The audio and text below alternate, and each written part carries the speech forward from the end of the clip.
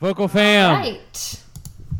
Hello. Buy the merch. Yeah, do it. It's still there. We still sell It's still there. T-shirts. Our renewals are coming up. It is happening. It's coming up this month. We want to keep Vocal Fry coming at you for free. Yep.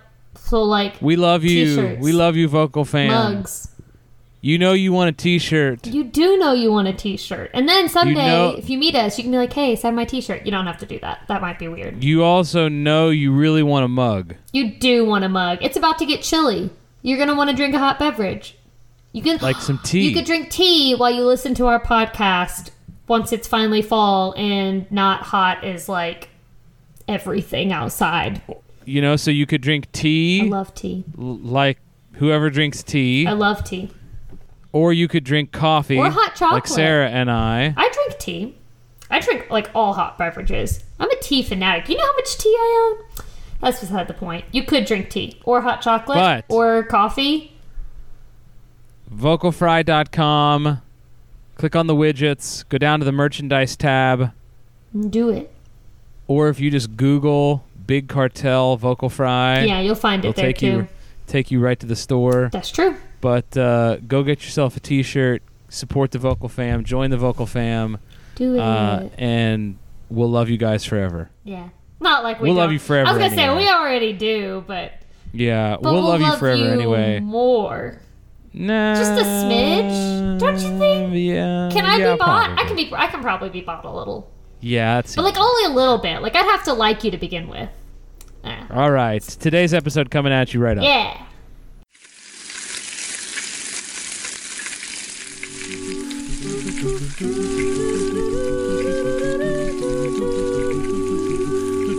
You're listening to the Vocal Fry Podcast, your weekly dash of voice science, pedagogy, and pop culture.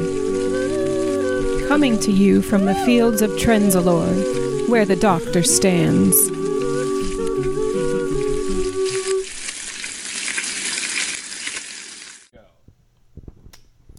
Okay, Sarah. Yeah. Sarah, my mic is too hot. So that's rough better. Life. Well, listen. How's your week been? Good? It's been pretty good. My last weekend was really fun. Like, I mean, obviously, like, the David Tennant thing that Friday, we talked about that. But then some friends came and visited, and we went to the Coke Museum, which, whoa, let me tell you, that place is awesome.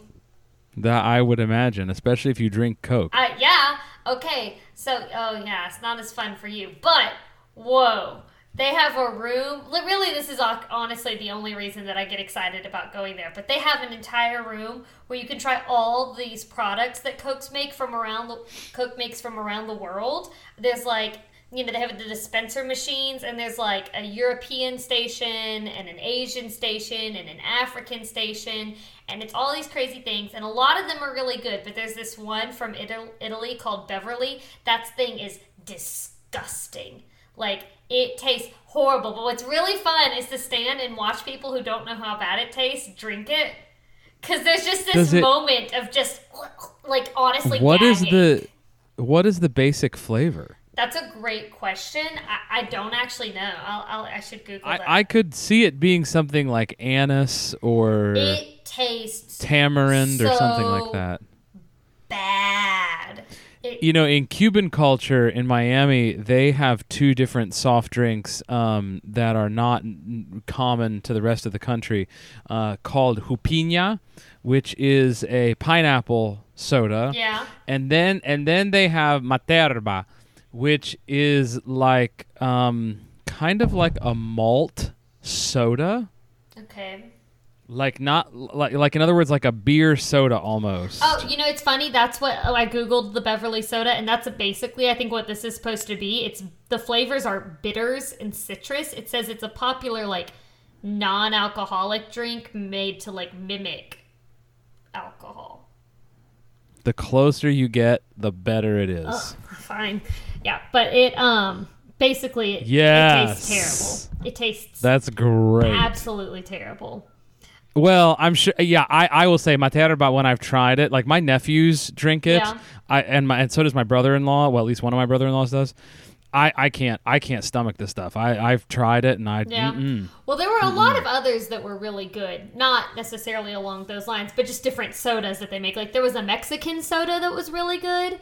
And then there was an Asian one that was called Frosty Melon. And I tried it just because it was a weird name. Is it like cantaloupe? I don't know. It did have a very melony taste. I don't eat cantaloupe, so that's why I don't know. Maybe honeydew. It kind of was similar to honeydew, but it also, like, the frosty part, I don't know. It tasted really good, actually. And there was one that made me laugh that it was another of the Asian ones. It was called Thumbs Up, but it was spelled Thums. There was no B. I don't know why. But it actually tasted... pretty good too, but it was just fun to like try all the different things, and basically came home in a sugar coma and just kind of like slept on and off for the next like hour and a half. That seems right. Yeah. Well, let me tell you. Okay, let's hear it. Lean on me. About undergraduate pedagogy let's hear yesterday. It. I'm ready. So, as you know, we've entered listening. All right. So we spent a good bit of time, as one does, breaking down sort of just ideas of stylistic appropriateness. Yeah. At first, right? Okay. So that was fine. And of course, I used my Cynthia Erivo singing "Still Hurting," and everyone thinks it's stylistically inappropriate. And then I'm like, you're arguing with someone that Jason Robert Brown hired to sing his own song and is largely regarded as one of the best female singers on Broadway. And everyone thinks it's stylistically inappropriate because they're not considering where it comes in the show. They're not considering the emotional state. They're not considering... Yeah. Anyway. Things we're not considering. And because some of them also don't know Broadway styles in general. Yeah, that sounds right. That sounds right. And that's not their fault. No. But that led us into a lovely sort of conversation about, like, responsibility of maybe only teaching styles which you're familiar with. True. And that you know enough to teach about. That's true. And I use the example that I don't teach country singers because I don't know any of their repertoire. Love country music. Right. I even told them, I said, I have lots of friends who absolutely adore country music. Obviously, millions and millions of people who listen to country music aren't wrong. Yeah, well, you grew up in, like, Pennsylvania. I mean, what? Where country music was incredibly popular. Was it really? Well, maybe you were just weird. I just don't like it. Okay, so you're the weird guy out. I get it. I am a weird guy. Well, that is true. No, country music is just way of life. Right. But anyway, that's not what I was going to say about that. So we were finishing, our talk about stylistic appropriateness, whatever. Of course, we used other things like the famous Bryan Adams Pavarotti singing "O Sole Mio." Yes. Right. Which, I actually brought up an interesting point about that this year.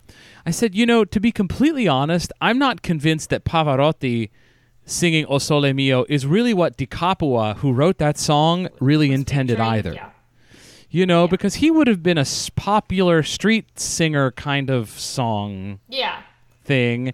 And Pavarotti is all fancy classical opera house Italian singing. Oh, yeah. I mean, it would have probably, to an untrained listener, sounded more like opera than Michael Bolton does when he's singing Nessun Dorma. I wonder if it's more like, if a more accurate sound would be kind of like the Il Divo group, those kind of singers. Possibly. That a lot of people not familiar with classical music would be like, oh, a classical singer, the Josh Grobens of the world. I actually think probably very similar to, there's a great video floating around of Juan Diego doing an encore at a concert with accompanying himself with a guitar. Oh. I have a feeling that's probably the sound that Di Capua probably had in mind. Yeah, that makes sense. So anyway, we were finishing stylistic appropriateness. Yes. I had started that on Tuesday. Yes. And we were finishing that yesterday. And the next thing that McCoy has in his chapter 1 on listening is bright dark. Okay. And so you broke them a little there. Let's hear it. So I had some very interesting observations out of them right away. Okay. that I think are worth reiterating just as ideas that come across. One of them said that there was sort of the idea that just lower pitches are dark and higher pitches are bright. I get that. Well, I mean, from a psychoacoustics point of view, Yeah. I mean, low-pitched frequencies are warm, and dark. higher-pitched Say that frequencies close. are bright. Yeah. Now, of course, one student said that bright meant forward and dark meant back. Of course. I would have been shocked if no one had said that. And that was a very good opportunity for me to start to introduce the idea of singer words to them, Yeah. as one does. Oh yeah. Sorry, I'm trying to keep my computer from going to sleep. Okay. the other computer. Yeah. And so we did that, and started playing them some recordings just of people, and started with a very bright recording of Luigi Alva singing Ecco Ridente. It's very bright, and so like to hear a tenor with a bright timbre was not shocking to anyone. No, that's fairly typical. Or yeah, that's just typical. Yeah. And then we listened, listened to a recording of Leonard Warren singing Eri Tu from Un Ballo. Okay. And I immediately got mixed reactions. Okay. When a sort of classical singer or any general listener usually hears Leonard Warren, whether it's just because it's a baritone or whether it's because a lot of people would classify Leonard Warren's tone as having a dark character, but what was interesting is I immediately got a mixed reaction. Okay. There were two people who said one thought it was very dark, Okay. and one who actually thought it was kind of bright. Interesting. Did they say why? Like what it was that made them think? Well, the one who thought it was dark just thought it was kind of muffly and whatever. Somebody else just said, well, it's a baritone, so it just sort of sounds dark. Okay. Okay. I mean, that's along the same lines of just being like, oh, lower stuff is darker, Sure, and that's a valid thing. But then, without telling them anything what I was playing for them, Yeah. I played them a phrase that they had just listened to, Yeah. but just of the singer's formant cluster. Oh. Yeah. And they were like, I said, "Is that sound bright or dark?" They were like, "Oh, well, that's bright. That's a bright. Well, that's kind of weird recording quality. What is that? Whatever."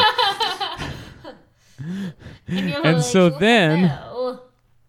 right. So then, I played them just his fundamental. Okay. Again, without the same phrase, the exact same So you phrase. were never telling them like, oh, this is a part of his voice or whatever. You're just like, oh, here's No. another recording, guys. Yes. And they're like, this is some weird stuff. Because I'm a terrible person. Yeah, you are. That's mean. And so then, same phrase of Leonard Warren singing Eri Tu of just the fundamental. Now there's some orchestral noise in there, of course. Oh my god. And now they're starting to like get the idea of like that they're listening to the same thing over and over. Yeah, and you're just taking parts of it. And they're like, well, the recording of that's kind of weird, but yeah, because of the recording equipment, it sounds kind of dark. Oh, that's interesting that they started trying to like kind of justify, like they're trying to find some reason to explain it. Right. Yeah. So then I just had it repeating those few seconds over and over again, and I clicked back in the full spectrum of sound. And then I went back to the singer's formant cluster and just played them that and added everything back in. And guys, if you don't have Voce Vista Video Pro or Voce Vista Video, the new version with frequency filters, you don't need the Pro version. Just get the Voce Vista Video. You need to be having frequency filters for listening to your singers. Just Vocal Fam, this is for you.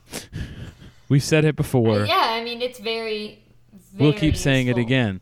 But the amazing thing is how much that singer's formant cluster then persisted in their ear, Yeah, that brightness. or how much the warmth persisted in their ear of the fundamental. Yeah, I guess that makes sense, just depending on what they're focusing on.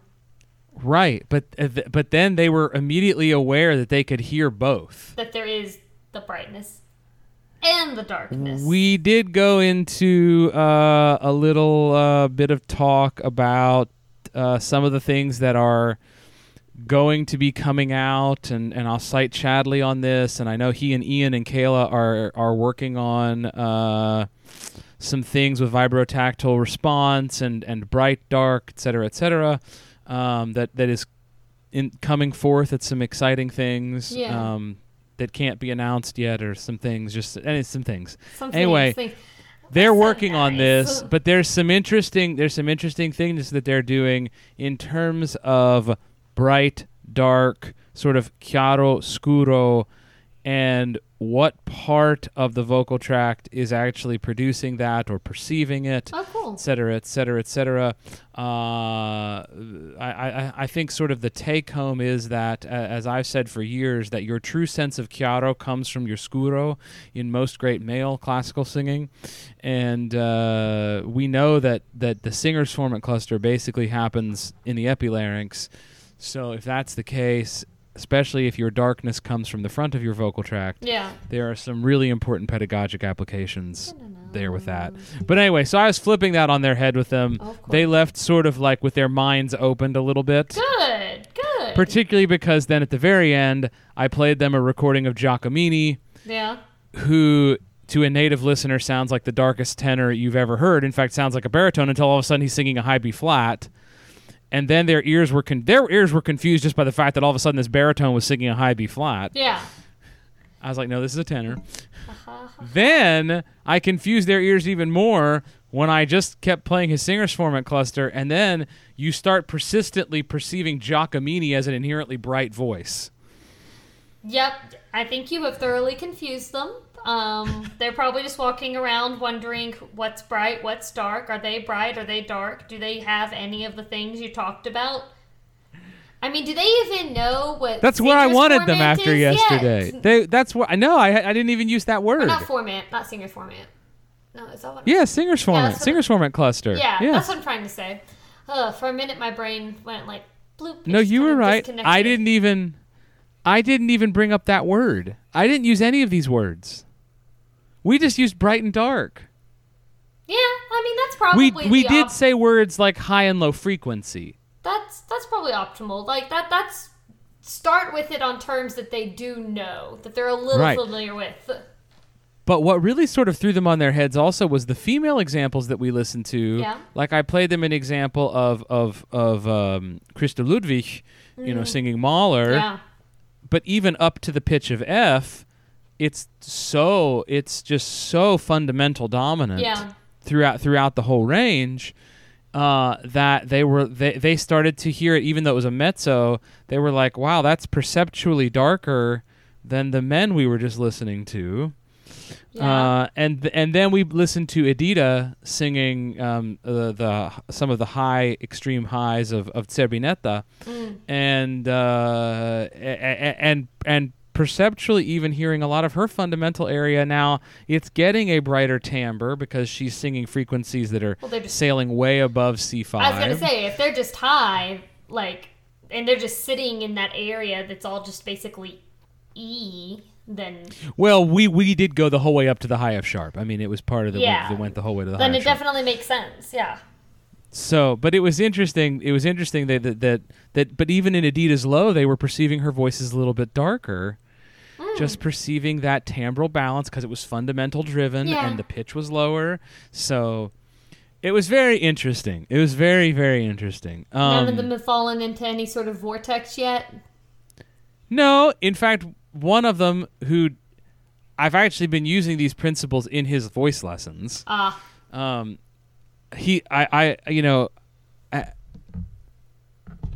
At one point he said to me, I've got so much to go home and think about. Right? That's the thing. It's like you kind of just have to process it. Like when you first Like there's all these new concepts thrown at you, and it's a totally new way of seeing the world. It's like if you're colorblind and all of a sudden you get those glasses. Right. Yeah. Yeah, we have a dear friend. I have a dear friend whose one of their children just got glasses, didn't even realize they needed glasses, and they just got glasses. And it's like, I think one of their comments that they posted was that something like they could all of a sudden see definition of leaves. I saw trees. that. I saw that post. I Yeah. mean, first of all, wonderful for the child. But it's funny that like if you don't know that you're missing out on something, then like you have no idea until all of a sudden, this kid gets glasses and is like, oh, you mean everybody else can see this?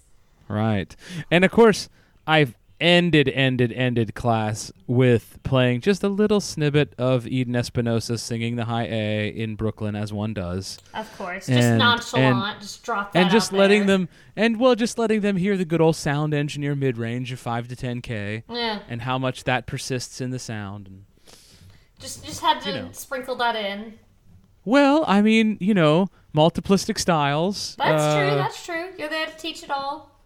We're just trying to teach people how to help people sing better, Well, and they need to know, because that's what they're gonna probably be teaching. Indeed. I may have spent the majority of my time studying classical singing, but that's not what I'm teaching. What are you teaching nowadays, Sarah? How to have girls sing higher than C5? Yes, I am. Well, that and they just want to belt. They all just want to belt. And that's great. And that's all they want to do. And I'm like, that's great, but like you gotta have options. Most songs don't just exclusively stay in a range where like that's your only option, especially at this age. Also, like I'm like, you're just limiting yourself. You just need to be able to sing in head voice or mix. That's the thing. Some of them don't even want to go into mix, and I'm like, that's pretty necessary. Like, I told them it's like if you only ate like vanilla ice cream or something, Like you need to have different flavors, different emotions. Or if you wanted to sing the song Vanilla Ice Cream. Look, we haven't even gotten to that. Well, but the head voice, I was just anyway. I honestly had completely forgotten about that song, but now, who knows? One of these kids might be picking it up. It's hard. That's the thing. No one's to that point yet, but in the future. Plus, I'm honestly mostly as far as private lessons going, teaching middle schoolers, and so. Yeah, I don't know. I feel like that's something maybe when they get into high school they could do, but all that being said, I am not teaching anybody how to sing classically at all. Because there's just no interest. And there you have it. Well, and it's part of the thing also of they're not in college. These aren't mandatory lessons. Right. I can't really force them to learn to do something that they don't want to do because then they'll just quit. Right. So This is exactly the part, in a way, of, again, we mentioned it last week, but of Kari Reagan's evidence-based voice pedagogy, that student expectations and outcomes is part of the Venn diagram. No, it's major. I asked everybody that I've taught both privately and in my little ensemble groups, I was like, what are you expecting out of this year, out of our working relationship? Because even if I'm not going to necessarily exclusively devote what I do to that, I want to make sure that it is addressed, that they are, achieving some of the goals that they had in mind. Right. So. Yeah. Yeah, because again, they could just leave, and then I would be sad and unemployed. Exactly. So, folks, you have to consider. It doesn't mean that your students always know best. That's the thing. I've told. That's a very different sentiment. One of my little ensemble groups, I have told them literally every time we've met, multiple times, no, you're not going to sing Hamilton. No, you're definitely not going to sing Heathers. They wanted to sing a song from Heathers, and I was like, no, there's literally nothing in that musical that's appropriate for you. I assumed that maybe Mean Girls or Hadestown might be the two that... No, they're wanting to sing six Heathers and Hamilton. And I'm like, all of those are wildly inappropriate for you. So, hard pass. Work. They're like, but what about Burn? And I'm like, oh, I'm sorry. Are you married and your husband's cheated on you in very explicit ways? No. I mean, I didn't say that to them, but at the same time. And there it is. Like, So for the last couple of weeks, Vocal Fam, along with school starting. Oh, yes. Goodness gracious. Sorry. Since I brought that up.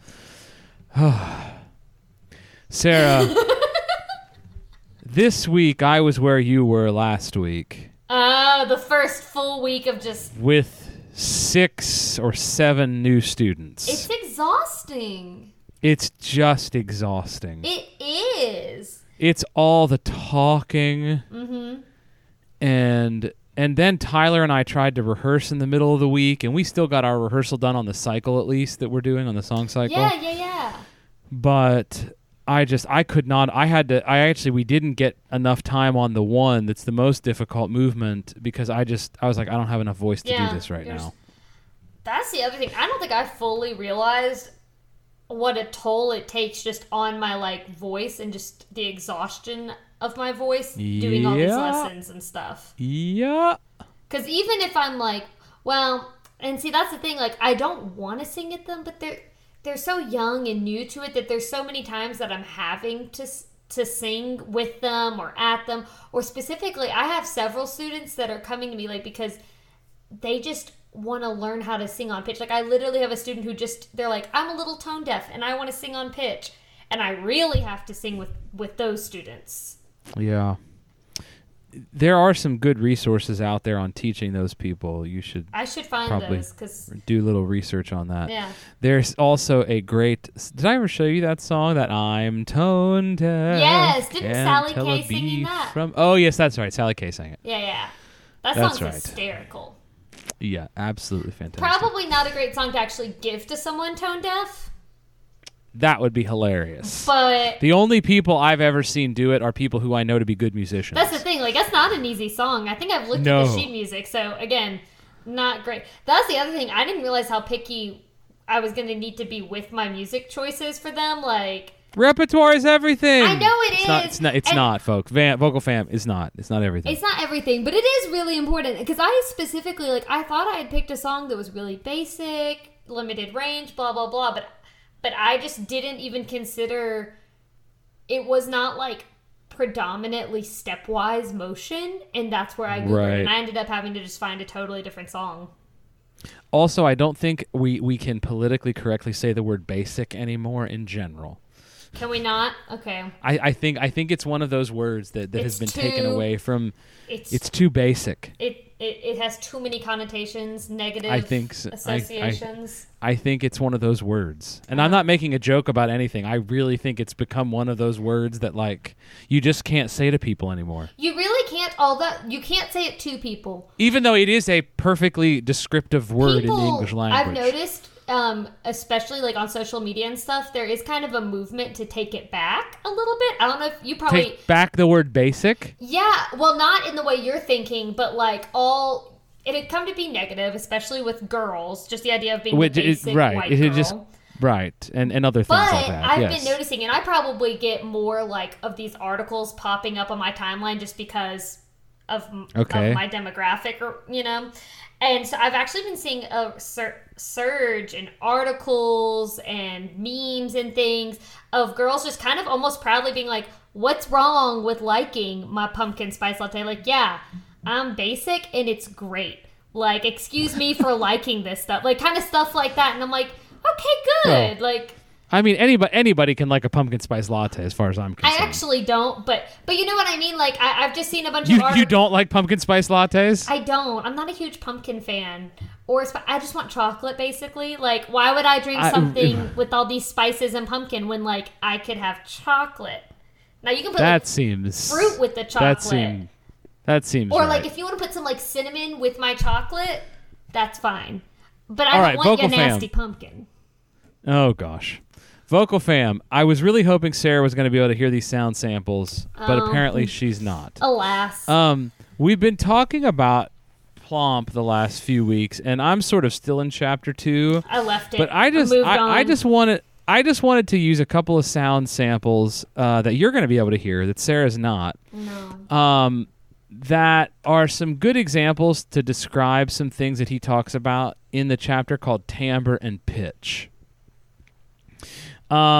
Musicians, of course, think about pitch and they think, oh, well, the fundamental is the pitch, right? Well, maybe. Well, maybe. The search for pitch, as he calls it, has been a long and storied history. I'm going to play Vocal Fam the same pitch twice. Here it is once.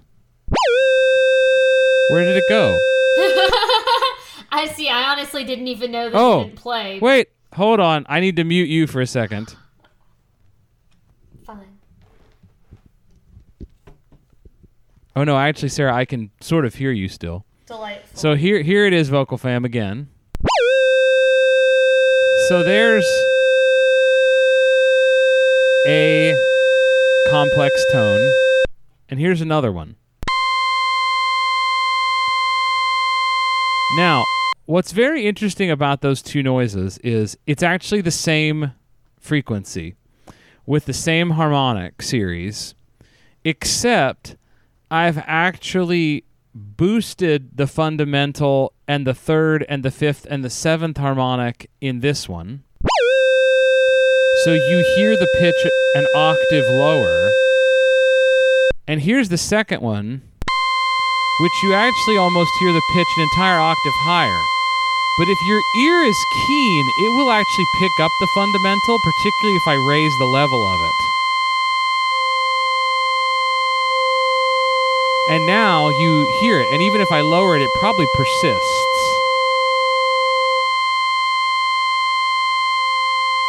There you can probably hear it.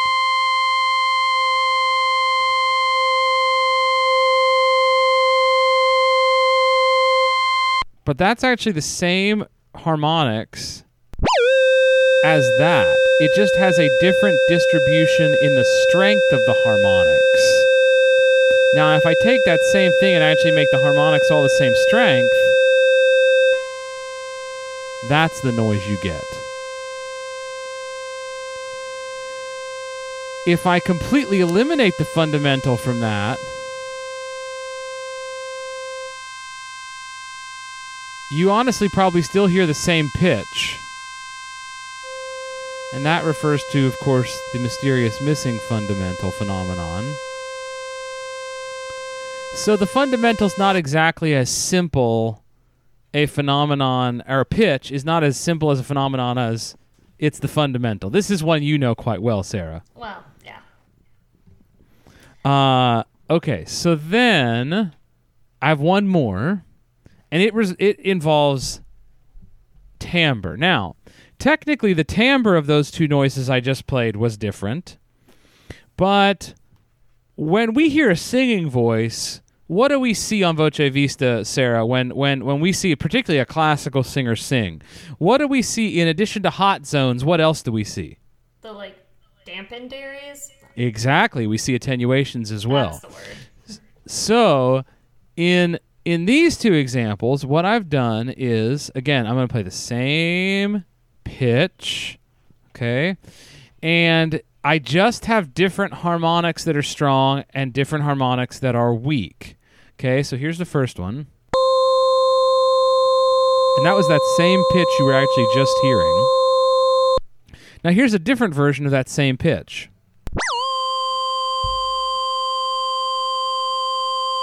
With an instinctively different timbre. Now if I actually layer the two on top of each other, it takes on an even different character, which you can then actually separate out for yourself. If you want to know how we did that, if you just open Mada, get rid of the resonances or formants, get rid of the vibrato rate and all that kind of stuff, and then just play with the strength or decibel level of your harmonic series. And in the first one, this one, I have a very strong first and second harmonic and a very strong seventh and eighth harmonic. In this one, I have a flat fundamental with a very strong second, sixth, and 10th harmonic. So anyway, the point is you can very easily hear the timbre changes that in a way occur when resonance happens, but just from no resonance happening and just from strength of harmonics being weak or strong in different places. Makes sense. Yeah, I can't hear anything you've been doing, so this is going to force me. This is going to have to be an episode I listen to, because I'll admit, I don't listen to every episode we record just because... Sarah, don't admit that to the vocal fam. I live these conversations. But I do listen to some, but this will have to be one I listen to because I've missed like half of it. So what you're saying is, Sarah, you lived Michael chewing on pistachios. Yes. You think I was going to voluntarily like put myself through that again? No. Not interested. I don't remember.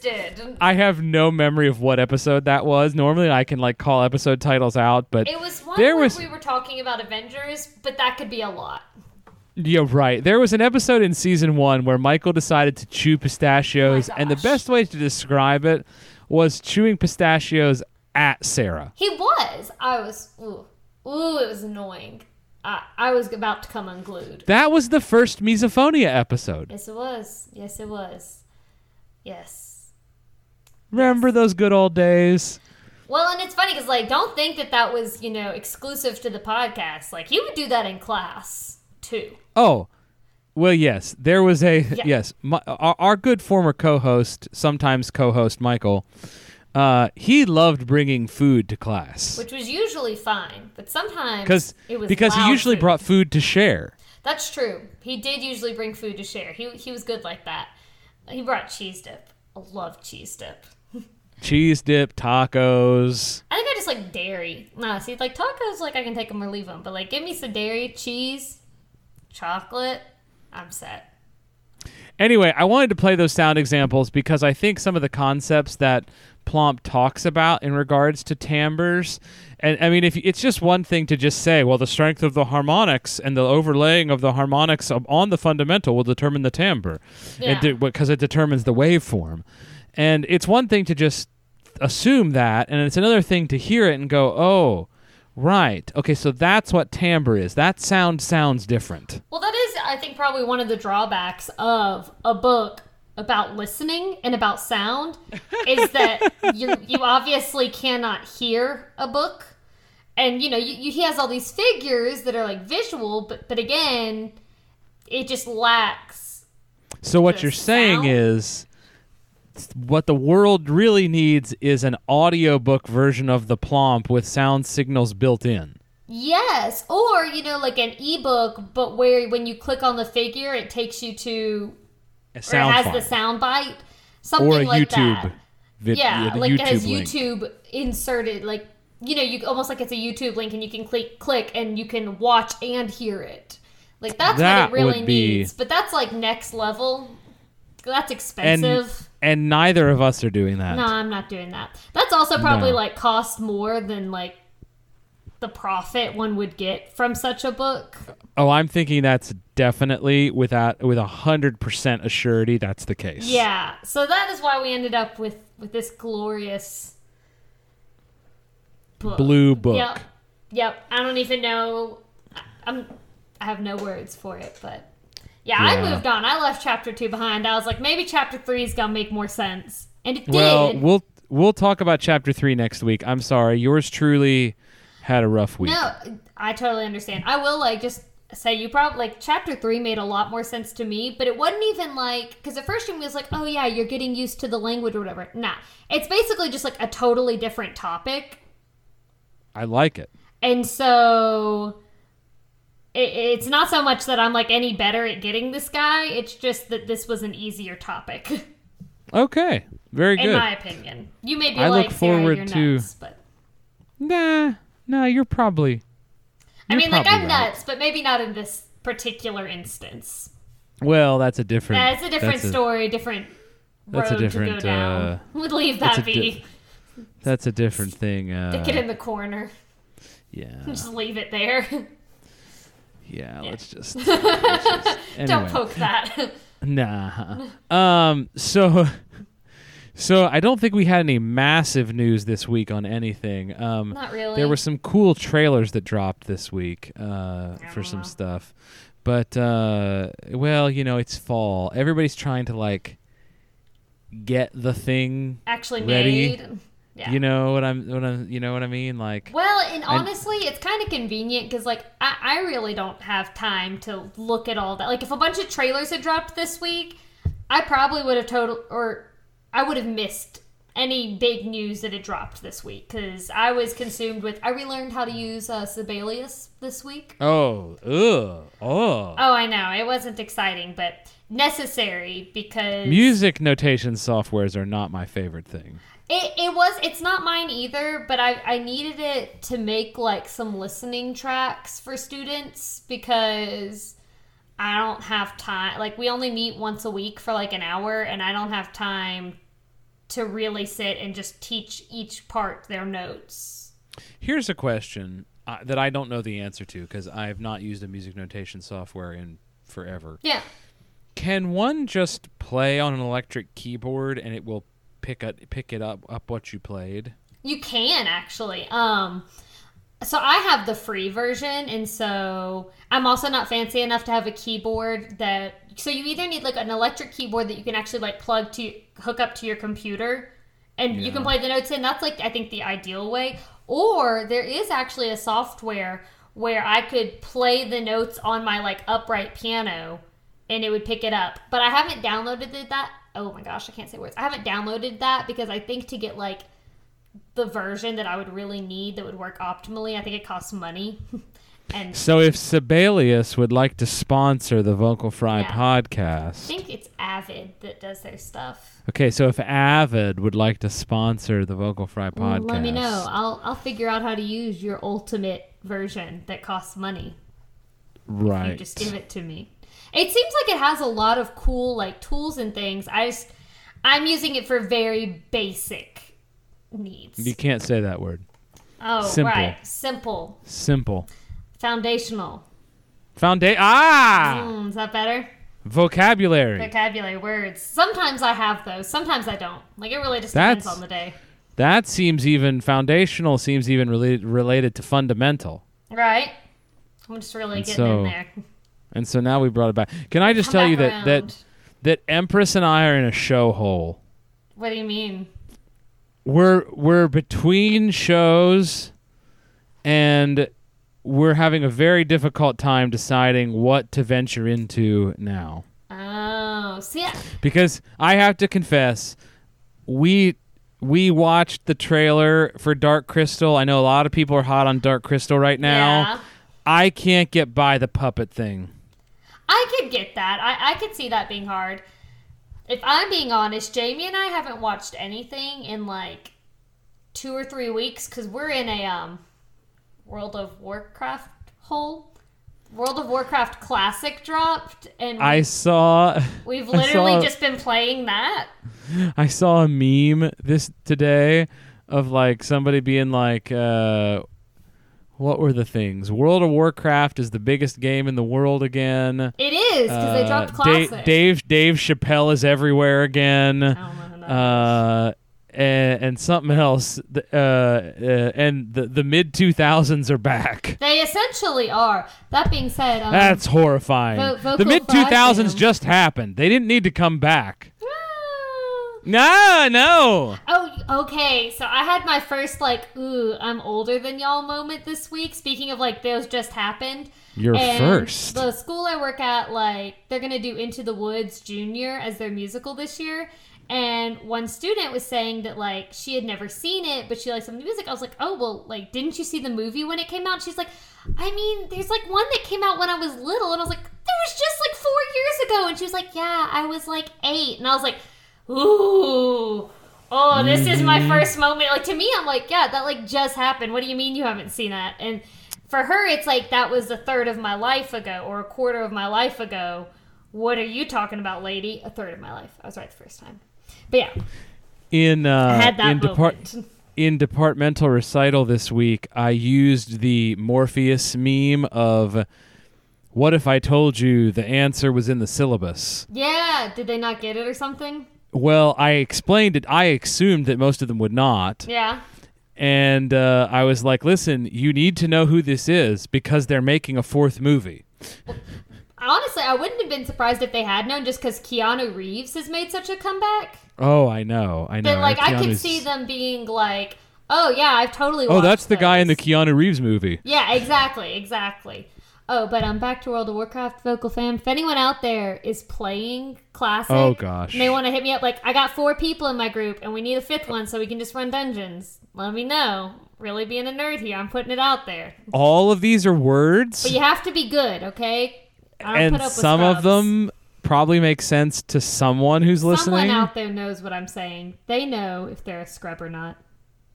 None of these words are making sense to me. I get it. They didn't make sense to me like 6 months ago, but it's actually fun. And I think the reason we're so into it right now is that you can play and you can we do voice chat. And so it's kind of a way, like we play with some friends from one of them's from Clinton, but one of them's actually like Jamie's friend in Colorado. And it's kind of a way to hang out with friends almost. I get it. But not. So we've been doing that. I get it. Yeah. Way back in the early internet days. So I'm going to out myself here on this. All right. Some buddies of mine and I used to do that in like MSN Gaming Zone, and we would play spades online. Amazing. Spectacular. And you basically just went on to see if either you could hustle the table or if the table was going to hustle you. Was basically I get that. Basically how that went down. I get that. Yeah. The internet has always been a strange and confusing place. And it still is. Getting weirder by the day. Because, okay, so let me tell you, the World of Warcraft Classic thing, when you say, like, we're back in the early 2000s, it's World of Warcraft Classic is literally, they just dropped, like, the original version of the game. Like, with all of the, like, gross stuff that, all of these updates later, they slowly, like, fixed or changed things to make it easier. And people are like, nah, I want the original. And so that's what it is. Like, that's what people are playing, is, like, the original re-released game. That seems right. So it's literally those early 2000s just come back to haunt you. We just finished the 90s. Right. Time for the 2000s. Oh, my God. Some of which I don't want, there were a lot of things in the early 2000s I could live without ever happening again. This is how I felt when things from the 90s came back. This is how I felt when things from the 80s came back. Yeah. Funny enough, it's not how I felt in the 90s when stuff from the 70s came back. Interesting. Because I hadn't been around to experience that the first time. That's the thing. The 90s stuff didn't super bother me because even though I was alive, I was like 4, 5. Like, I don't really remember that. Yeah. Well, next Wednesday in departmental recital, I'm playing for the students a recording of John Adams on the transmigration of souls in memory of 9/11 because none of them were alive when 9/11 happened. None of the freshmen. Okay, I was going to say, I was like, that can't be true for all of them. None of the freshmen were alive when 9/11 happened. That's so weird to me. I mean, not that I, super remember 9/11, but, I was alive. It's still, I just remember the effect it had and things like that, but... Yeah. Anyway, Sarah, what'd you have for breakfast? I had Greek yogurt that had Were there chocolate chips in it? Ah, there it is. I was gonna try. I was like, should I leave it out? But I knew that was saying Greek yogurt. That's way too healthy for me. Yeah, there was chocolate in it. Of course, there was. Yes, chocolate I had Greek yogurt with prunes. Blech. That's so gross. Well, that's what David Tennant on his podcast said he had for breakfast. It's gross for him was a bite of granola, prunes, and Greek yogurt. Yes, he looks like that's what he had for breakfast. And I mean, I love him, but that's still a sad breakfast. How tall was he, by the way? He looked like he was taller than both of y'all. Taller than me? I don't know. Everyone is. People are like, oh, were they tall? Sure, yeah, of course. If they're 6 inches, most people are 6 inches or more taller than me. Therefore, most people, I'm like, oh yeah, they were tall. Right. If you're like 5'8" and you felt short your whole life, like, come hang out with me, because I'll be like, what are you talking about? This guy's a giant. Can you reach that on the shelf? Because I can't.